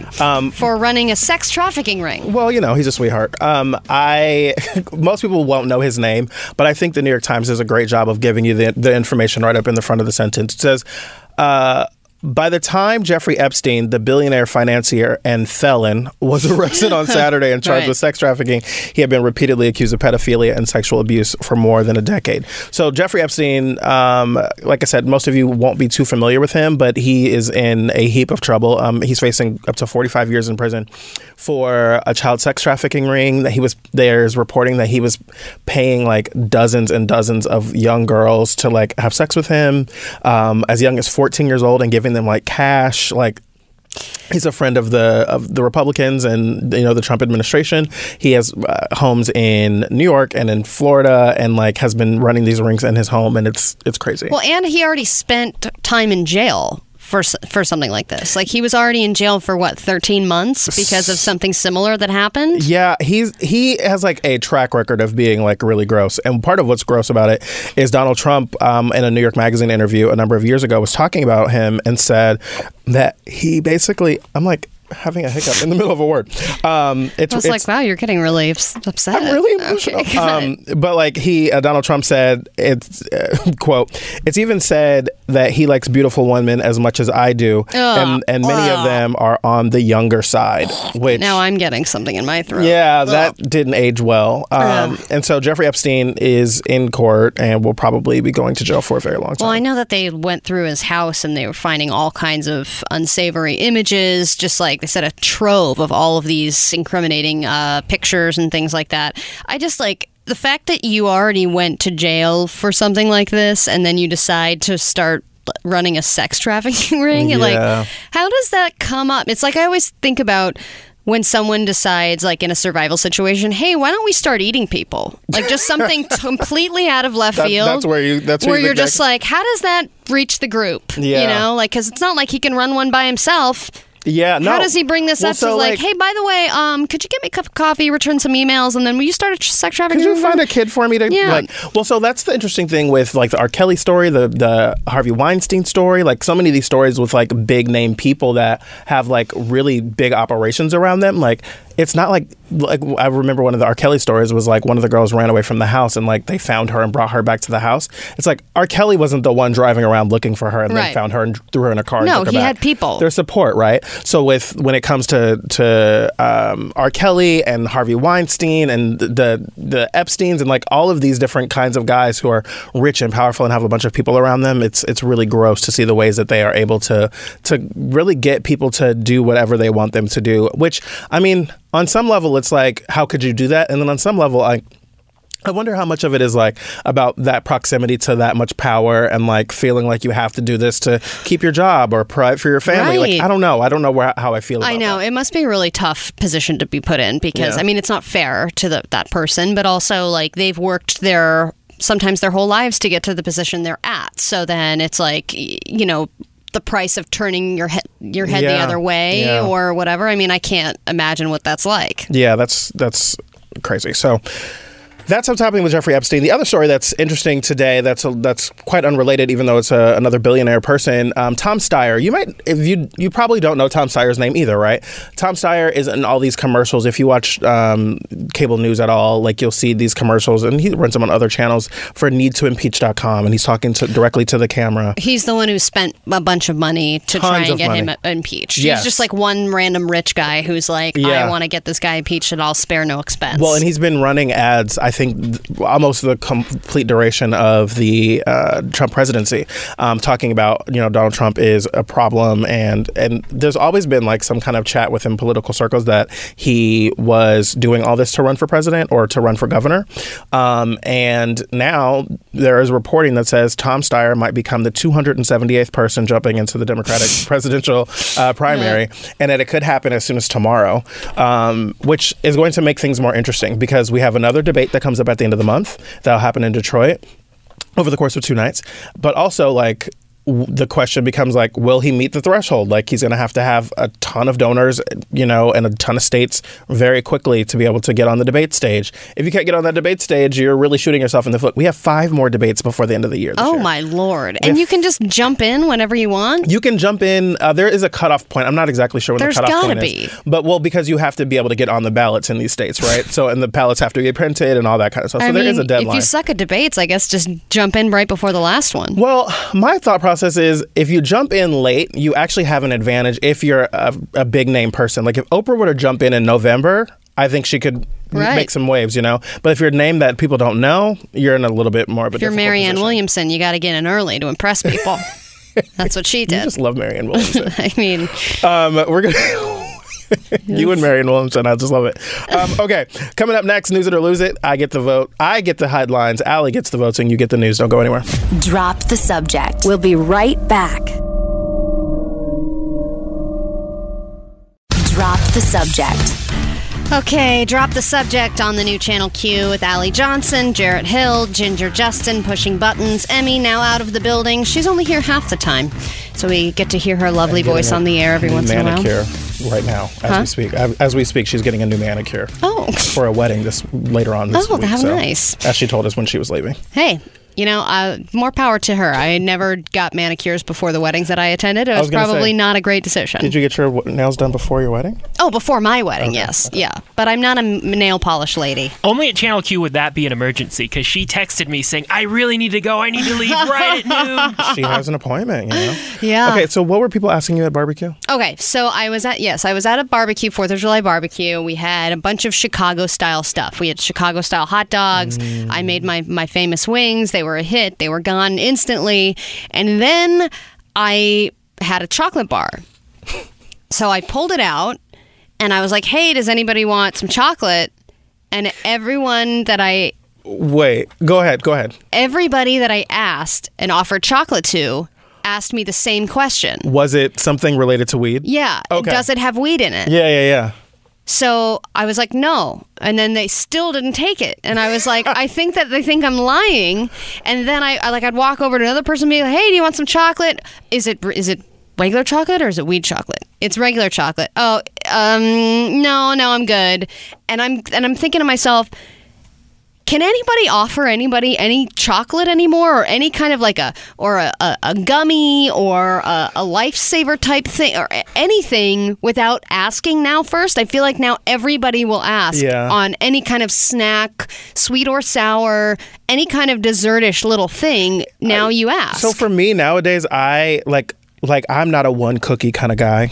Like if I go to a party and there's like a good cookie, I'm gonna have like 3 of them. Uh-huh. But like, you got to ask the question first, because you'll be on your ass. Like you'll be like, whoa, what? Yeah. Because it wasn't labeled. And especially if it's something that's like being passed around as opposed to like something that's like out on a Displayed. platter. Exactly. Right. Then it's like, wait, what is this? I totally would be like that. Yeah. Yeah, I just wonder if that happens only in California or if it if it only happens in states Colorado, where weed is legal. You know what I mean? I just feel like on the flip side, I would probably ask if somebody offered me some chocolate. Yeah. I'd be like, yes, is that But weed? then would you be yes, I will take skeptical it. if they said no? A little bit. A little bit, right? Yeah, I would be too. Because yeah. there are those people who are just like, I'm going to switch this party up. I'm Yeah. going to make it like this. You know what I mean? Well, speaking of switching it up, I think we got to switch it up and get into our signature segment. It's called News It or Lose It.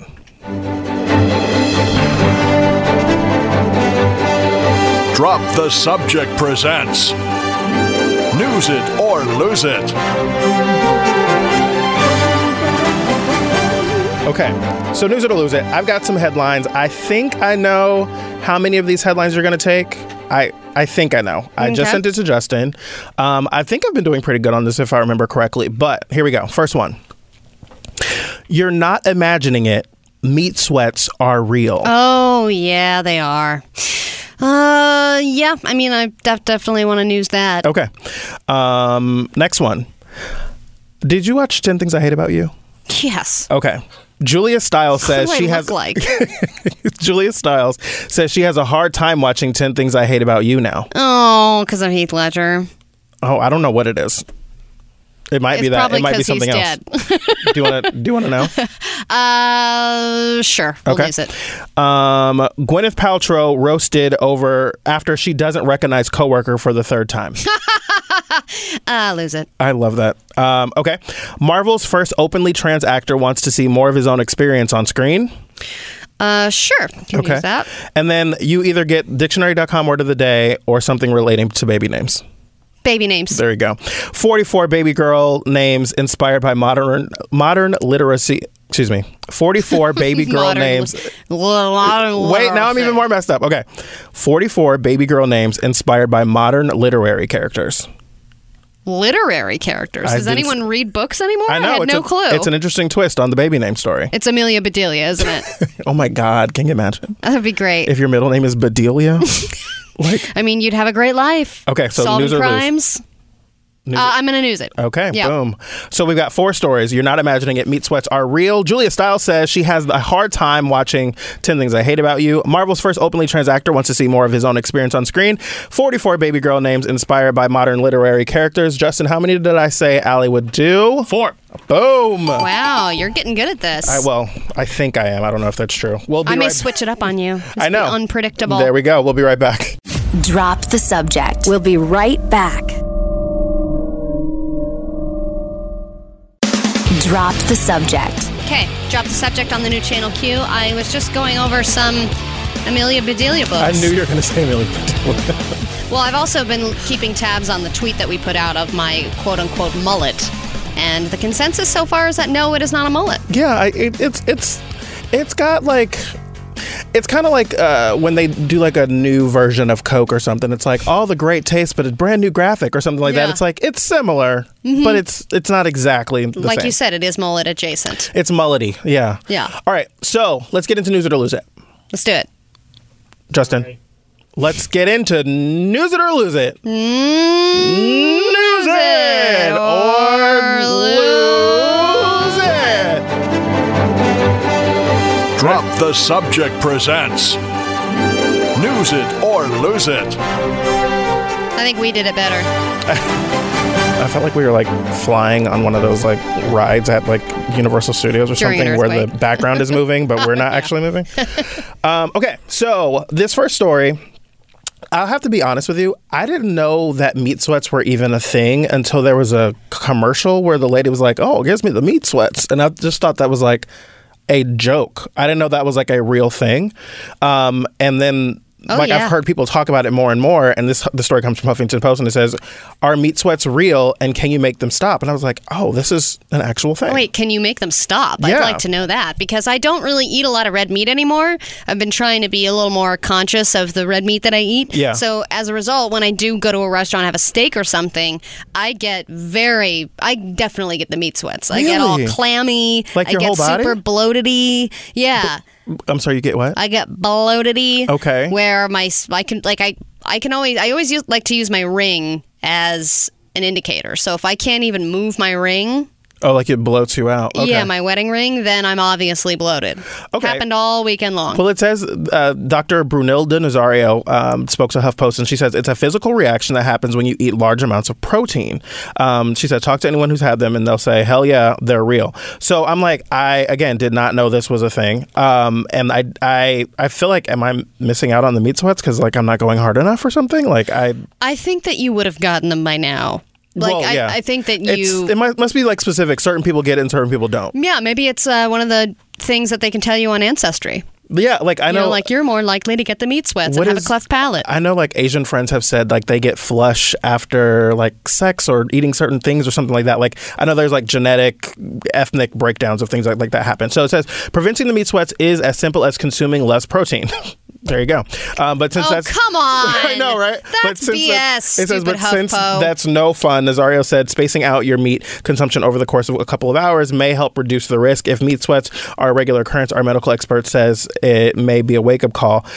Quote, if it happens to you, you might want to participate in a little more exercise and boost your cardiovascular fitness. I wonder if there's meat sweats for not, like, the faux meat.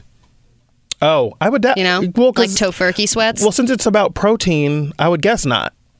Because like most of those things are like veggie-based. They have protein alternatives, you know, like if you have a bunch of soy or a bunch of beans or something, I would imagine. I wonder if it's the same for that. Okay, so we've got Dr. Jen coming in the next segment, so I'm going to like rush through these really quickly because Justin's already given us the 2-minute cue. You were guessing that Julia Stiles said that she couldn't watch 10 Things I Hate About You anymore because of Heath Ledger. You're right. I'm correct. Yes, you're correct. Ding, ding, ding, ding, ding. She said that it's basically really difficult. It's kind of like watching... Are you going to hit the button, Justin? I see you reaching for it. It's over. And so... She said it's kind of like watching high school movies or something, and like whenever it comes on, she's like, I'm really grateful that people love it so much and that people have such an attachment, but like I have to look away because it hurts. I mean, I also look at that movie and I miss her though too. Yeah, because I'm like, where the hell did she go? I know, right? That was a really like I know fun movie. He's dead, but she's like where the hell has she been? You also kind of like her, don't you? Julia Stiles? Yeah, I liked her in the what was that, Last Dance? She seems right up your alley. Where she's like doing hip hop dancing. Save the Last Dance. Save the Last Dance. Yeah. Good times. Okay, so the first and only transgender actor in the Marvel Universe says there needs to be more representation of his experience. Zach Barak plays, his last name is Barak, which is awesome, plays a classmate of Peter Parker's in Spider-Man Far From Home, which is the new Spider-Man that's out. His identity is not addressed in the role, but he says he had an interesting thing in here where he said he has always thought that superhero movies always felt like trans stories because they're about identity and like having two different identities. And I thought that was kind of interesting. And I read this article and I thought, like, is this the first transgender actor in a Marvel show? Because Jessica Jones has a niche. I don't want to mess up her name, but I believe it's Anish Sheth. And she plays Jessica Jones's assistant, and she's a trans woman. Oh, I and think I have seen hilarious. that. Yeah. So interesting. Yeah, I think that there should be a lot more sexual fluidity and gender fluidity in Marvel and comic book stories, because you're right, it is a lot about identity and hidden identities and revealing identities and like, you know, being yourself. Being in the closet about who you are. Yeah, exactly. Yeah. Interesting. Okay, so this list of the 44 baby girl names inspired by modern literary work is interesting. Amelia Bedelia, neither one of those made it onto the list. Some of the interesting ones are, the first one is Alba, which we know is Jessica Alba's last name, comes from the book The Time Traveler's Wife, which is interesting. Alba is a first name. And this is a girl name. Yeah. Okay. Aria, A-R-I-A, comes from Pretty Little Liars, which is interesting. I liked that show. Well, it's also Game of Thrones, I mean. Well, this is A-R-I-A. I think Arya Stark is A-R-Y-A, right? Oh, I see. Okay, it's a spelling thing. Faunia, F-A-U-N-I-A, comes from The Human Stain by Philip Roth. Excuse me.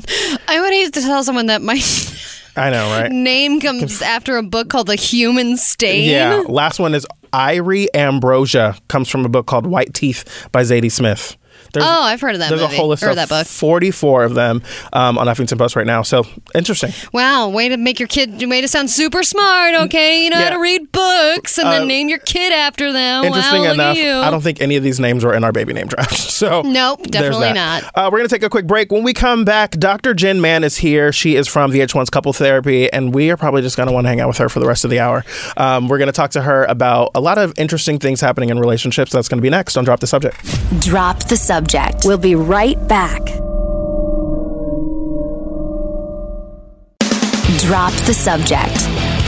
Okay, Drop the Subject on the new Channel Q with Allie Johnson, Jarrett Hill, and we are joined in studio by Dr. Jen Mann, one of the most well-known psychotherapists in the country. Thank you, Dr. Jen, for being here. My pleasure. And I hate to veer over to the phone line so quickly, but we have somebody who has a bone to pick with us. So if you don't mind, we're just going to take this really quickly.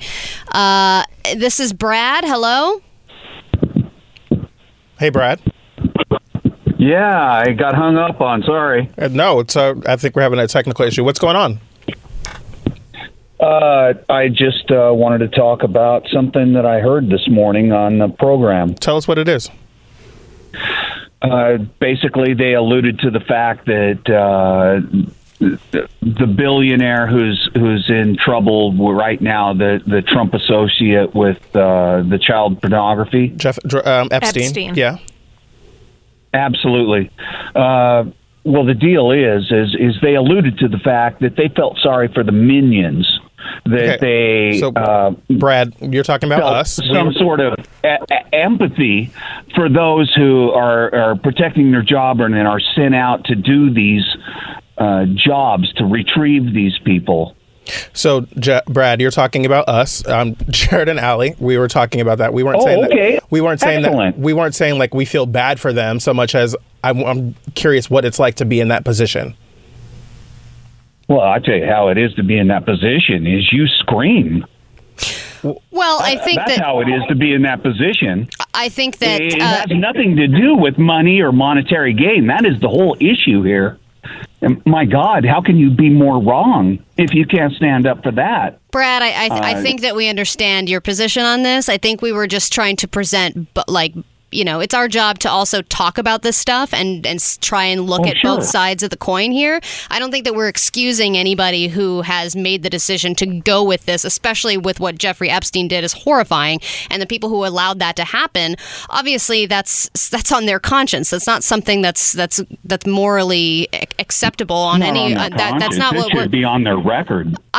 We were pointing out that a lot of these people, some of them have spent a long time building up to a certain job or a certain salary, and we were just saying it must be in a very tough position to be put in to then have a billionaire who has given you this dream job to ask you to do something horrible like that and ask you to look the other way. We were just saying that that's a tough question or a tough position for anybody to be put in. That's the whole point. Well, Brad, there should be no tough question. Well, Brad, thank you so much for calling. That's just beyond the realm of tough questions. We hear you. A tough question is, do you cheat on your taxes?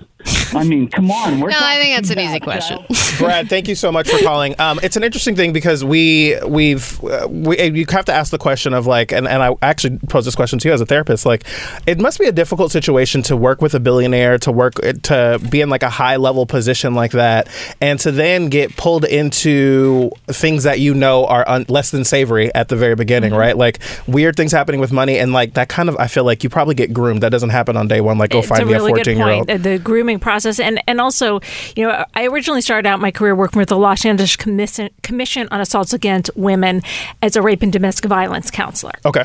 And when I was working there, there were a lot of people who I spoke with who had been sexually assaulted and in terrible situations. And one of the things that happens in a situation like this with someone as powerful as Epstein is that they don't just say, hey, go get me a 14-year-old to rape. Right. Exactly. It's finessed very differently. And not to mention, oftentimes with someone like that, there's a threat.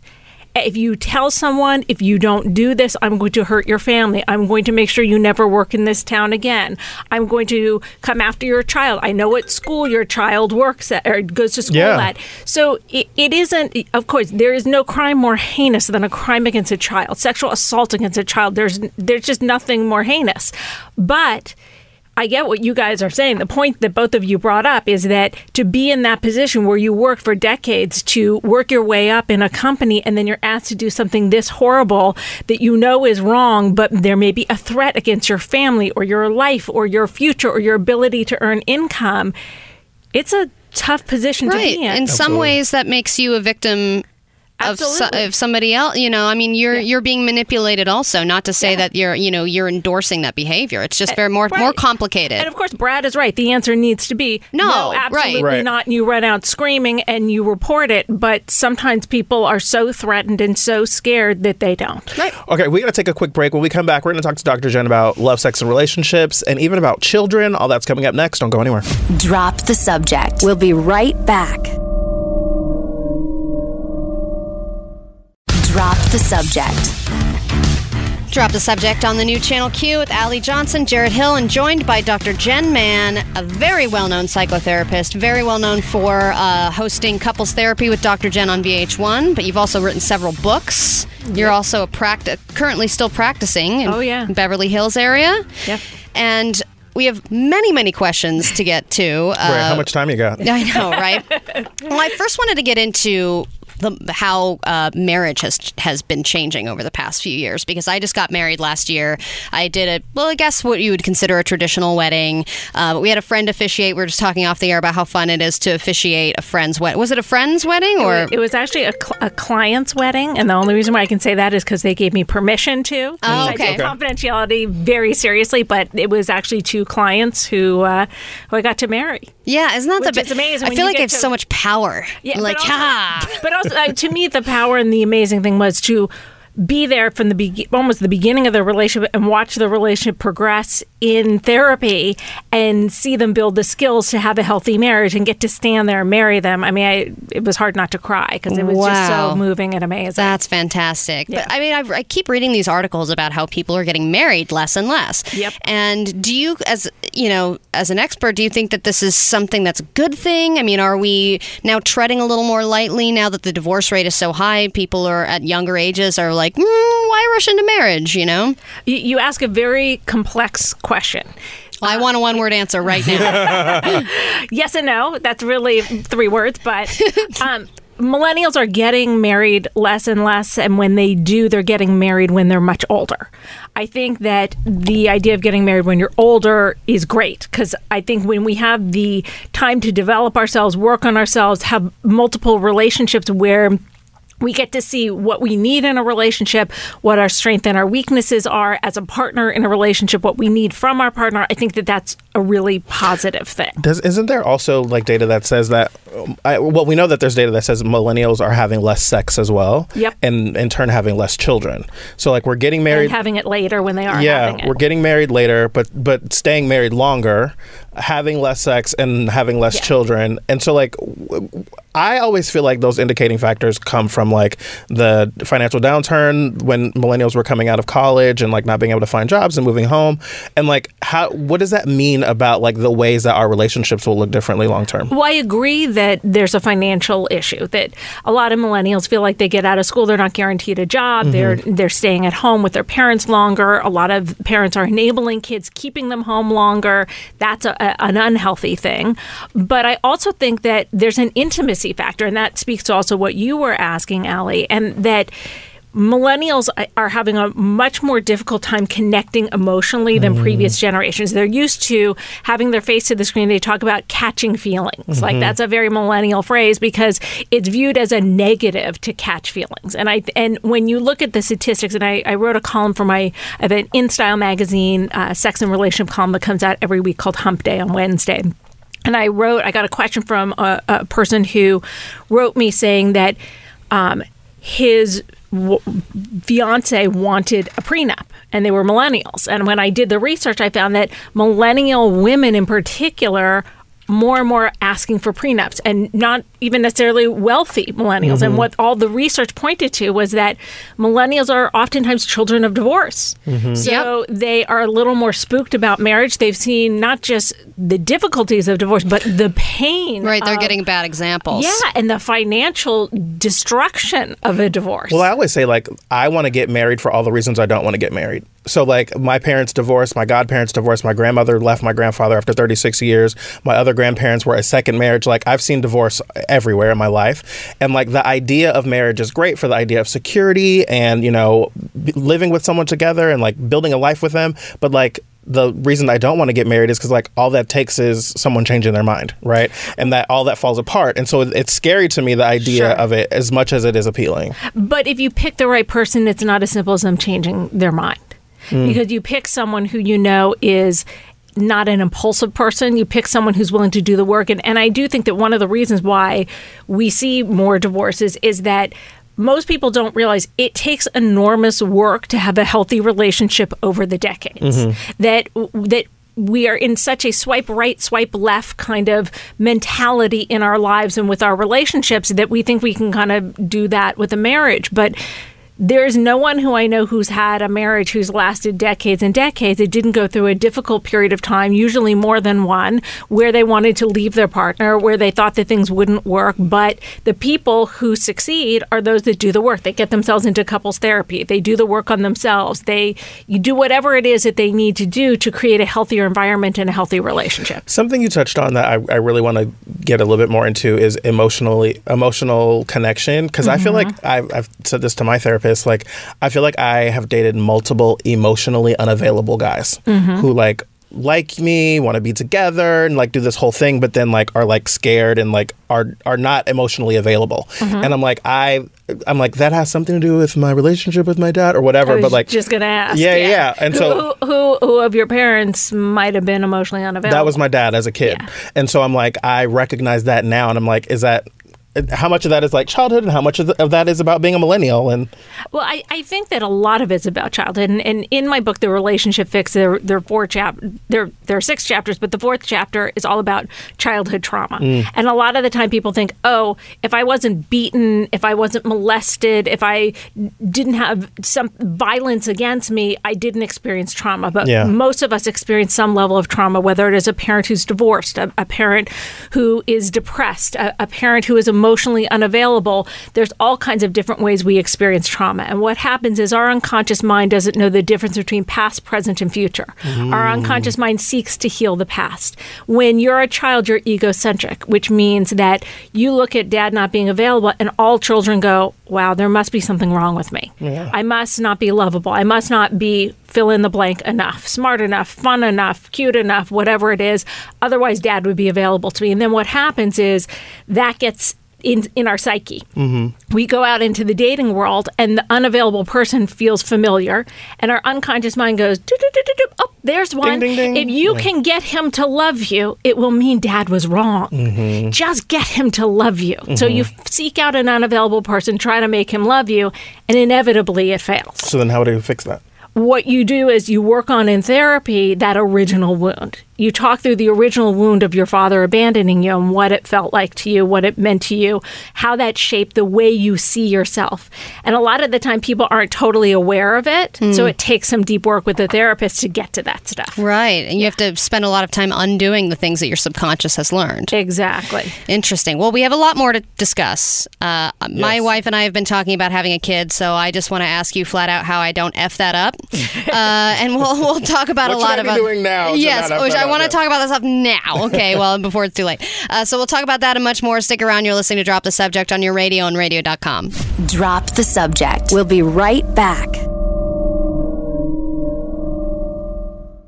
Drop the Subject. Okay, Drop the Subject on the new Channel Q. Allie Johnson, Jarrett Hill, and we're joined by Dr. Jen Mann. And Dr. Jen, my wife and I, like I said, got married last year in September. We got pressure immediately from my parents on when we were going to have children, and we've been talking about it possibly next year. And how do I not screw it up? I'm also have the benefit to be married to a therapist, so we are very good at communicating, and I think that we're on the same page. But is that kind of where we need to start? Is the two of us kind of figuring out, like, all right, how are we going to raise this thing? Yeah. What are we going to do? How are we going to raise this thing? With censorship and religion and all that stuff. Absolutely, and I always talk to parents about starting to discuss a parenting philosophy long before your child comes along. And that sometimes the two of you will be on different pages. Start reading parenting books. Start looking at articles about parenting. Start asking each other questions about, what do you think about having a baby in your bed, this co-sleeping thing? Like, what do you think about that?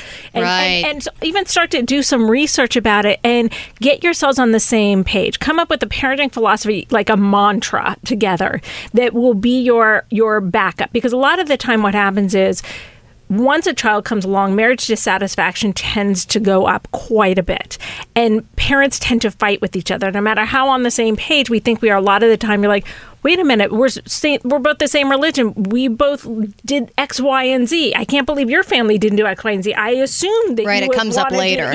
That there are traditions that you want to pass down that you never even discuss that might offend the other person or they might not like or whatever it is.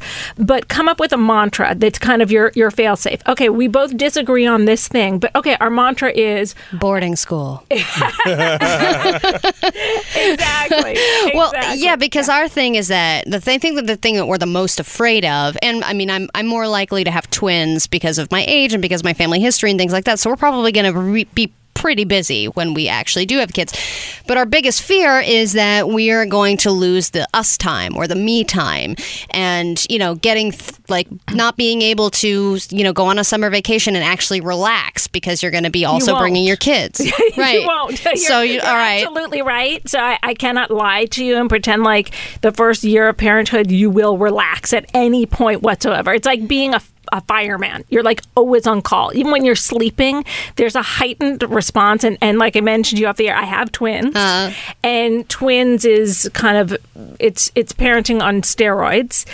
That said, there's a lot of wonderful things about it that are hard to even comprehend. There's also a vulnerability that comes into your life by being a parent. Someone once said something about once you have a child, it's like wearing your heart on the outside of your body.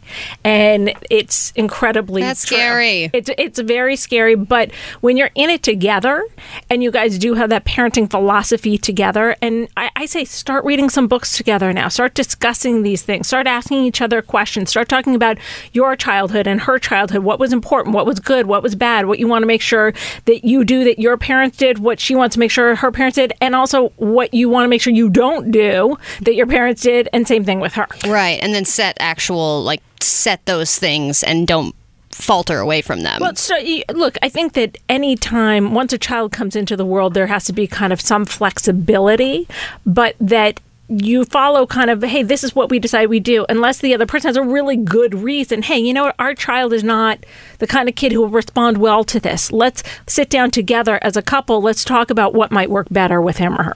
I feel like I read a quote online from a different therapist talking about parenting that said something to the effect of parents' job is not to make sure that their children feel no pain. It's that they help them figure out how to deal with issues or something like that. 100%. And I'm a big believer in that. And, my daughter forgot her, I think it was a book or something a couple of years ago at school, and the school called me and they said, she forgot her book. Can you come and bring it? I said, yeah, I can, but I'm not going to. And they're like, what? They're like, we've never called a parent, and this is a private school. We've never called a parent and had them say that. I said, how's my child going to learn to remember her book if I'm rescuing her? She needs to suffer the consequences of not remembering to bring her book. Yes, exactly. And she hasn't forgotten her book since. And I always think about this with safety too, because when I was really, really young, me and my cousin were walking all over the damn place. We were going all these places by ourselves, and we had the best time. But then times have changed, and a lot of people are afraid to let their kids go out and to play and do that stuff. And so that's one of the biggest question marks I have is when I have a kid, am I going to be too afraid to let them go experience life, or do I need to just be like, you know what?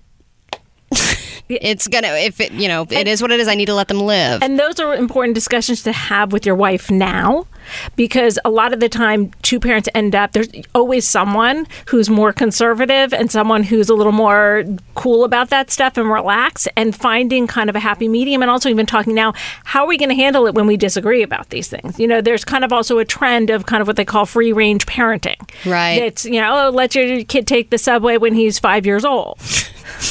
Not my thing. I don't know. I mean, you give him some money, he's able to do it. I don't know. Then I don't have to take him. Yeah. I'm going to have a third parent be the Uber driver. Wait.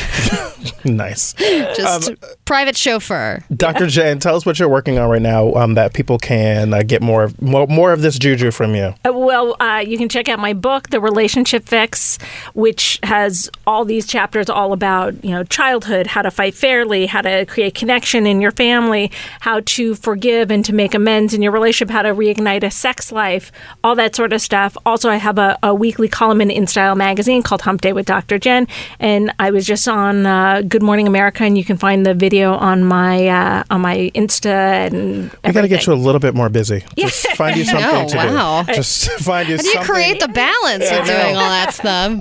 And tell people where they can find you on the social medias. At Dr. Jen Man, 2 N's on Jen, 2 N's on Man, and it's DR. Nice. DRJENNMANN.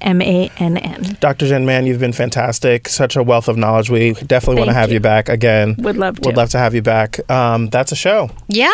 We'll be back tomorrow for another live show. And if you missed anything, you can always catch up on the podcast. We are at Drop the Subject, wherever you find your podcast. So listen there, catch up on everything you missed. We will see you tomorrow. Bye-bye. Drop the Subject.